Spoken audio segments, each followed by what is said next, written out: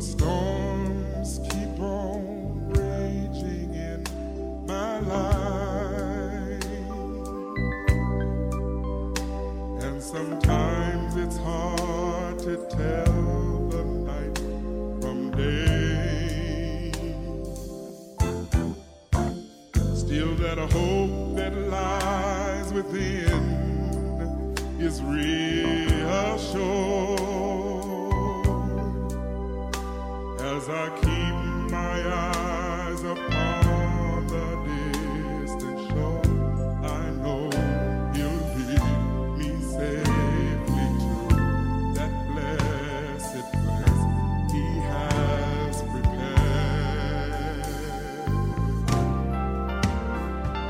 But if the storms don't cease,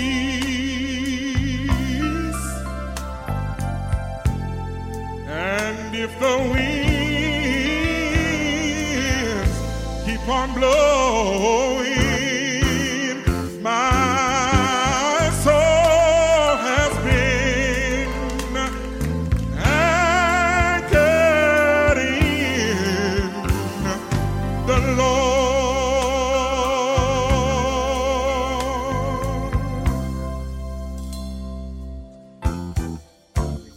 Though the storms keep on raging in my life, and sometimes it's hard to tell the night from day, still that hope that lies within is reassured as I keep my eyes upon the distant shore. I know He'll lead me safely to that blessed place He has prepared. But if the storm don't cease, and if the winds keep on blowing in my life, my soul has been anchored in the Lord. Oh, I realize that sometimes in this life we're gonna be tossed by the waves and the currents that seem so fierce. But in the Word of God, I've got an anchor, and it keeps me steadfast and unmovable despite the tide. But if the storms don't cease, and just in case the winds they keep on blowing in my life, my soul been anchored in the Lord, in the Lord, in the Lord. My soul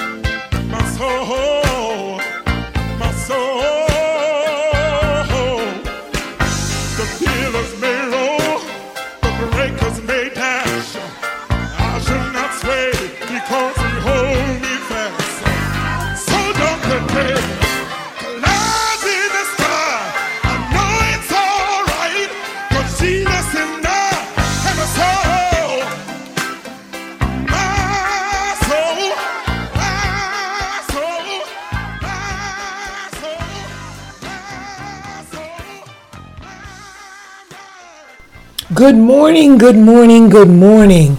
My soul is anchored in the Lord. Amen, amen, amen. It's one of my mother's favorite songs, and we're going to get into why that song is so important to this message today as we talk about being sold up and sold out. Let us pray. Father God, in the name of your Son, Jesus, we thank you, oh God, for gracing us with another day. We thank you, oh God, that you chose to wake us up this morning. Not because we're so deserving, but because you are so awesome. And Lord, we come before your throne knowing that in your awesomeness, just the fact that you took the time to wake us up this morning lets us know that you have a divine plan for us. Lord, open up our hearts and our minds to receive your word, to receive your directives and your guidance, so that we can pursue what you have ordained for our lives. Amen, amen, and amen. I cannot believe that we're here at the last Sunday in February already. We started this year proclaiming that this would be a year of pursuing purpose. And we began by defining purpose and disclosing what our purposes entailed according to the standards of God. We learned about the importance of saltiness, and we talked about the magnitude of our brains and how our brains are our control centers, our hard drives.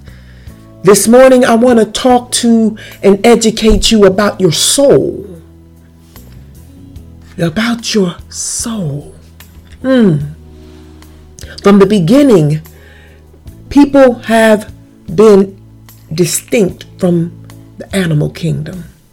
The creation accounts all animal life was spoken into existence. However, on the sixth day, God paused. Woo! Thank you, God. He paused to personally create man.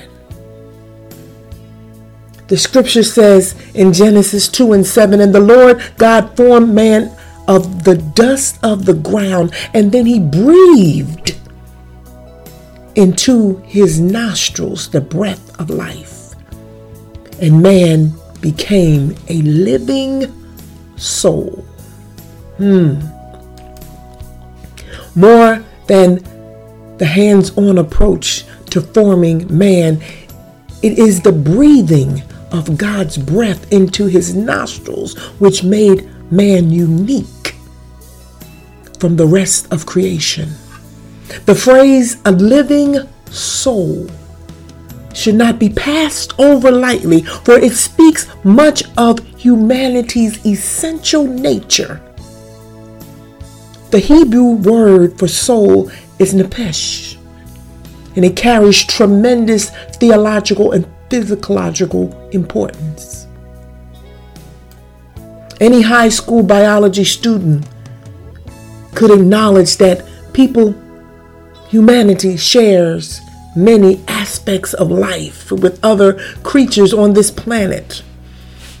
All require nourishment, must reproduce, and respond to their environment in some way, shape, or form. With mammals, humans share even more of the same aspects, such as breathing and live birth. But mankind alone is a living soul. Humans alone have the privilege of knowing God in a personal way, sharing his wisdom and enjoying eternal life. Only mankind is threatened with the prospect of eternal torment for rejecting God. Think about that for a moment. Pause right here for a moment and think about that. Only mankind is threatened with the prospect of eternal torment for rejecting God. Because all these things are made possible by God's creation of a man and a woman with a soul. The Lord created the body to link humans to the physical realm, and the soul was given to link humans to the spiritual realm. Thus, the soul is variously understood in the Old Testament as the seat of emotions, the center of thought and reason, the source of ambition, and the arena of spiritual perception and faith. If we properly understand the profound meaning encapsulated in the word soul, then the greatest of all commandments carries a far deeper significance than a surface reading would allow. We are not merely called to love the Lord with all of our heart and all of our might, but also with all of our soul. That's outlined in Deuteronomy 6:5. We should love the Lord with every fiber of our being, with everything that makes us human, with everything that separates us from animals. With that being said, there are 4 things that we need to specifically address today. The first one being, why is it that Satan wants our soul? The second thing that we must address is how to guard our souls. Then we're going to talk about the necessity to pray for our soul and the souls of others. And we're going to close this out with grasping and getting a full understanding of what it truly means to be sold out. It really does not require a deep explanation. It's really simple why Satan wants our soul. Our soul is our absolute connection to God. The very thing that Satan detests. See, if we keep our soul in proper perspective with God, we will turn from Satan. And not only will we turn from him, we will be committed in the spreading and the teaching and the exaltation of the gospel. So you see how this would annihilate Satan's agenda? If believers, those who profess to love God, would keep their souls in check, we could collectively tear Satan's kingdom down. Our souls are like bombs. If detonated, we could blow up Satan's world. So Satan operates like a bomb squad, using every tactic possible to get our souls so that he can disarm us before we have a chance to take part in an explosion that would kill his whole agenda. The great Shirley Caesar has a song entitled, "Satan, we're going to tear your kingdom down." The lyrics go like this: the preachers are going to preach your kingdom down.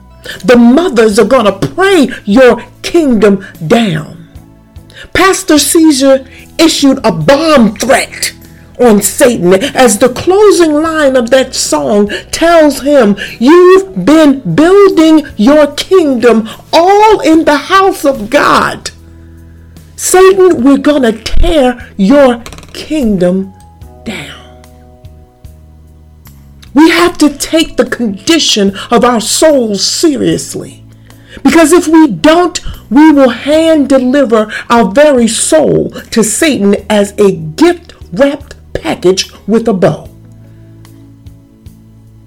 If you know someone who is plotting against your demise, has hatred in their heart for you, I don't care how saved and sanctified you are. If you must be in their presence, you are on guard.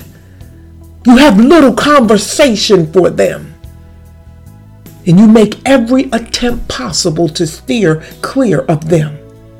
You even begin to watch who is interacting with them, who seems to have befriended them. And you take a mental note, adding them to a list of those that you may need to keep at a distance. We need to do the same thing when it comes to Satan. And stop being so passive and free-spirited around the very ones whose whole objective is to obtain and destroy your very soul. Peter and John both give us some words of advice.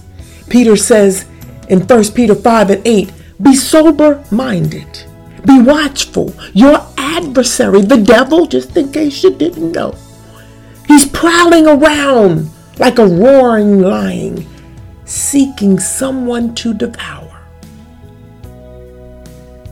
And then John tells us in 1 John 4:1, beloved, he's trying to get your attention. He said, beloved, do not believe every spirit, but test the spirit to see whether they are from God. For many false prophets have gone out into the world. We have become a people that believe everything. If it looks good, if it sounds good, if it has the right beat, if it makes us emotional, if it taps into our spirit of empathy, then we declare it as being God. But John says, beloved, don't believe every spirit. Take the time to test the spirit to see whether they're from God. How do we guard our souls? The word soul can refer to both the immaterial and material aspects of humanity. Human beings have a spirit, but human beings are souls. We all have developed a love-hate relationship with our cell phones. It's amazing how much such a small device can do, and how much one single small device can have as an impact on our life. Our cell phones have become our life's navigation tool.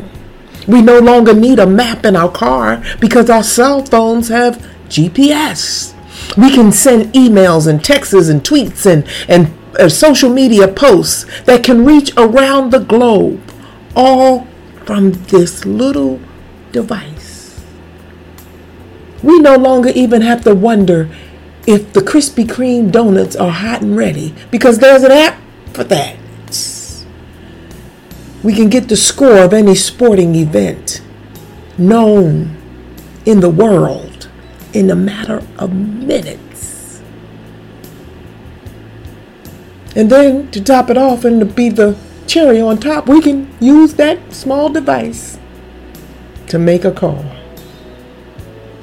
We love our cell phones, but there's a part of us that should hate our phones. Why, Pastor? Are you talking against phones? No, I'm not. But what I want you to realize is because we are addicted to our cell phones and their ability, every time our phone buzzes or beeps, we are addicted to finding out who or what is trying to contact us. Our cell phones tend to distract us from quality time with loved ones. We occasionally find ourselves at the dinner table staring at a screen instead of staring at our loved ones. I respect and honor families who have put rules in place that say no phones at the dinner table or no phones during what is designated as quality time. Again, don't get me wrong, I'm a techie. I love technology. And technology has been a blessing to mankind.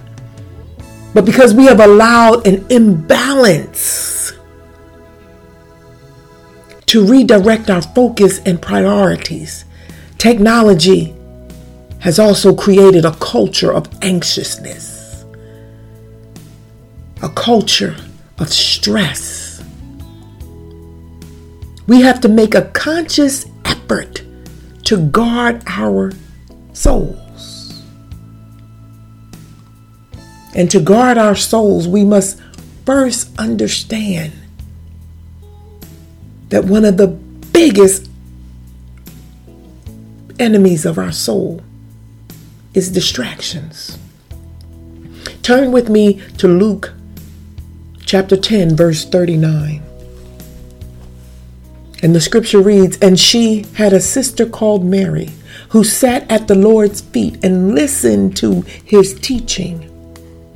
But Martha was distracted with much serving, and she went up to him and said, 'Lord, do you not care that my sister has left me to serve alone? Tell her, Lord, tell her to help me.'" Luke makes it clear that Martha was distracted with much serving. And our immediate thought may be, of course she was distracted with serving. She had to feed the entire household. And she had to entertain the house guests. Not to mention the Lord God was present. Serving is a good thing. The issue in this passage is not about serving. It's about the heart of serving. Martha was so distracted from the reason for her serving. She was so focused on what needed to be done that she forgot who she was truly serving and why she was serving them. There are some of us who are guilty of this as we busy ourselves in our local churches and planning the activities and the events and so forth.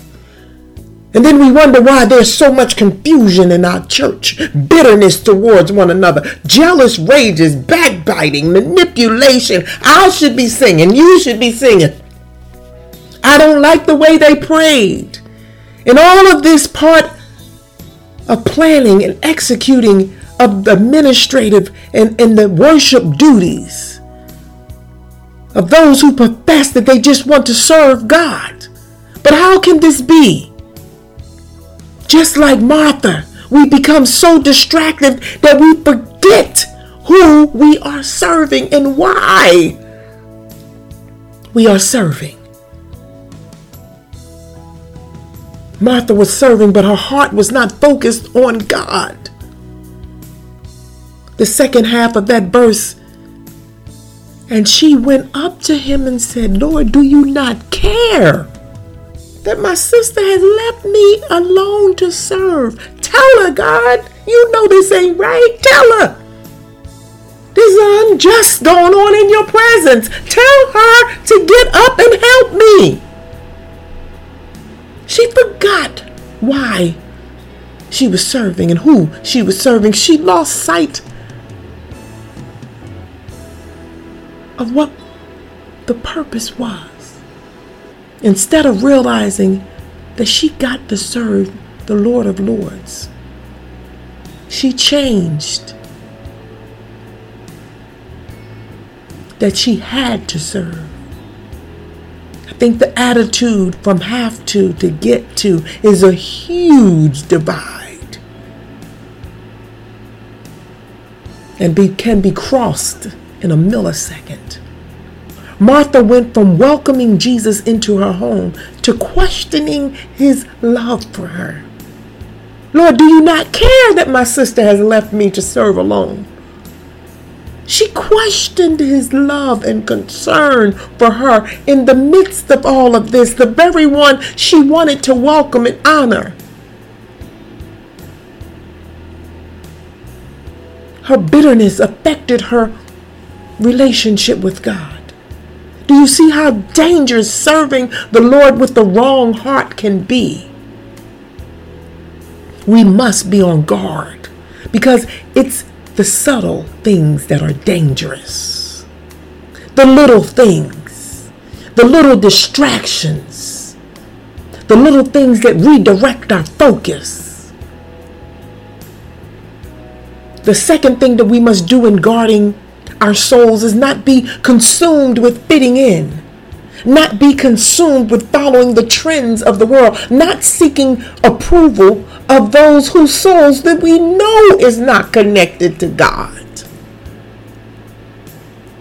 And even those who you think soul is connected to God, you still need to have some discernment.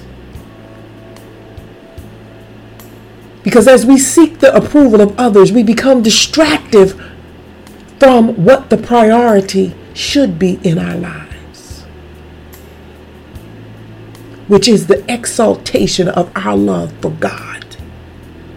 We are more consumed with who liked our picture that we posted on social media. And if anyone made a comment about what we posted, when is the last time you were that anxious about knowing if God liked your picture? If God liked your attitude, if God approved your actions and your reaction? When was the last time you wondered what God's comment would be concerning anything you were engaged in? Glory to God. The guarding of our souls require us to not be distracted by the world's standards, but to be consumed with the will and the ways of God.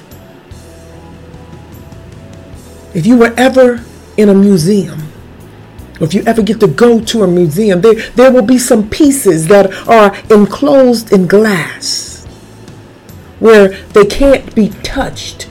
They're put there for safekeeping. They can still be adorned, but they're just not accessible. Matthew 22:37, it reads, and he said to them, you shall love your God with all your heart and with all your soul and with all your mind. When you love God, you love his word. You are diligent in keeping his commandment. And in return for your love towards him, God will put a glass shield around your soul, whereby Satan and his minions can see the godly works of your soul but can't touch it. Hallelujah. When you understand the importance of guarding your soul, you will also accept that you can't act and react according to the standards of the world. You don't get to date like the world. You don't get to spend like the world. You don't get to talk like the world. You don't get to envy like the world. You don't get to seek the advice and accolades of the world when you understand the importance of guarding your soul.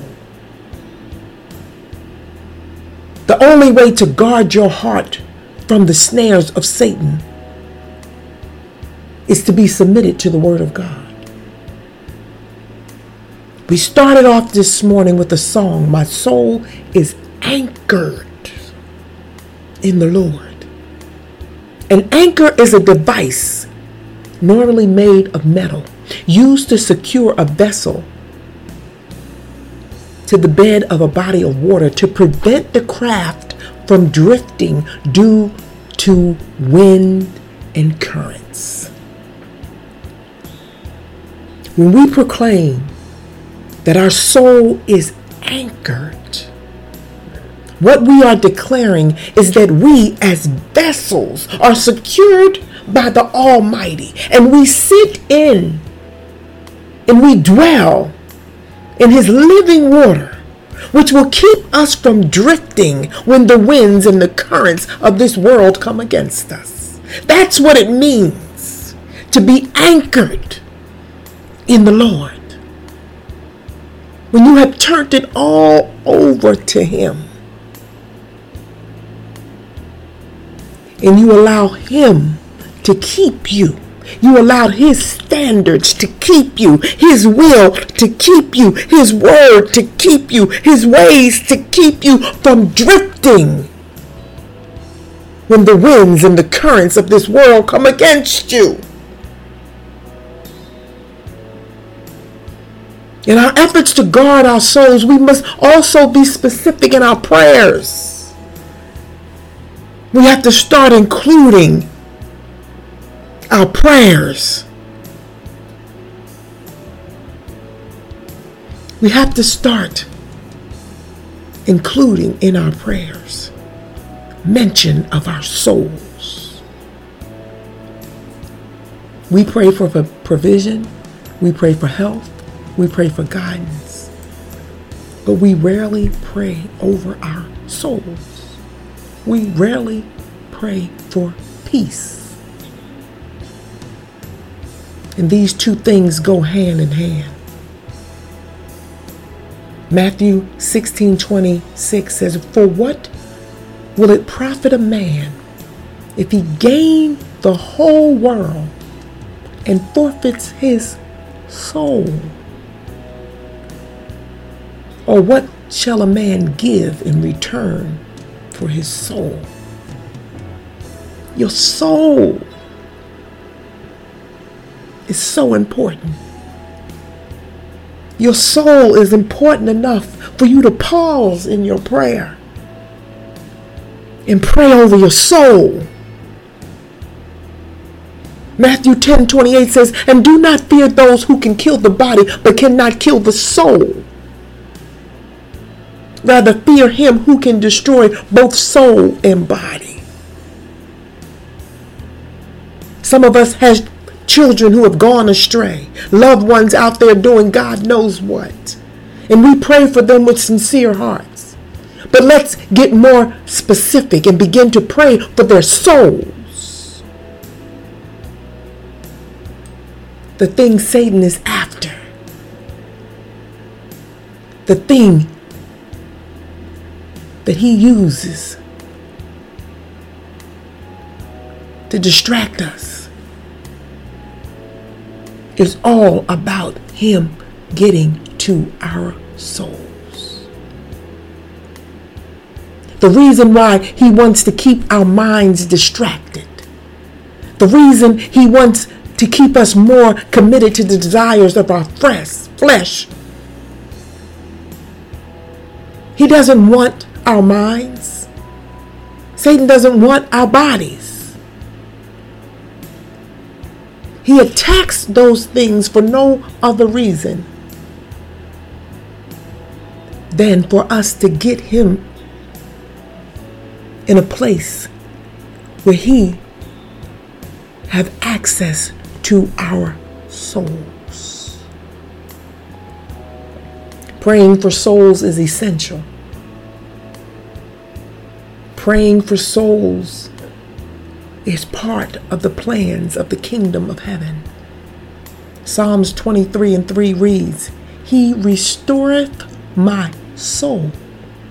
He leads me in the path of righteousness for his name's sake." Notice the scripture didn't say he restoreth my mind. It didn't even say he restoreth my faith. The path of righteousness requires restoration of the soul.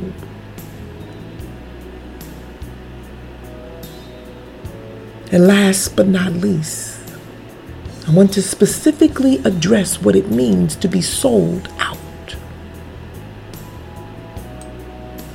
We all get excited when we hear Hezekiah Walker's song, "Sold Out." And yes, it's one of my favorites too. I don't even have to stray too far from the lyrics of the song to explain to you this morning what it means to be sold out. See, too many times we get so caught up in the rhythm of the beat, we don't allow the words to minister to us. The words go right over our heads. Again, distraction will have you gift wrapping your soul and handing over to Satan if you're not careful. The lyrics to the song say, "My heart is fixed. My mind's made up. No room, no vacancies. I'm all filled up. His spirit lives in me." Mic drop. My heart is fixed, meaning my heart is committed and submitted to God's word. My heart is committed and submitted to God's will. My heart is committed and submitted to God's way. The definition of fixed is to be fastened securely in position, unmovable, unable to be swayed or distracted by whatever comes by, be it today's trends or fantasies of tomorrow. When your heart is fixed, you can then proclaim there is no room, there is no vacancy, no space for foolishness, no room or allotment for rationalization of sins against the Almighty. Why? Because I am all filled up as I have allowed the Spirit of God to live in me. Deuteronomy 4:24 reads, "For the Lord your God is a consuming fire, a jealous God." When your heart is fixed, you understand that your heart is the most precious piece of real estate you will ever own. Now you can run it like a boarding house, or you can maintain it as a single family home. But the moment that you allow God to move in, I want you to know He's not a God that will allow roommates to dwell alongside Him. So know, when you enter into that covenant agreement, you proclaim that God is the master of this house. And you can proclaim, I am all filled up. No room, no vacancies. I'm all filled up. He occupies every room in this piece of real estate. I'm filled up. There's not a room that I can give you. There's not a vacant spot that I can lend to foolishness. My heart is fixed. My mind's made up. I'm sold out. Let us pray. Father God, in the name of your Son Jesus, we give you honor. We give you praise, oh God, as we come before your throne asking you, Lord, to restore our souls, anchor our souls to your will and your way. Lord, keep our minds turned from the distractions of this world, as our desire is that our soul be sold out to you and used for the magnification of your kingdom, to be used for your glory. Amen, amen, and amen.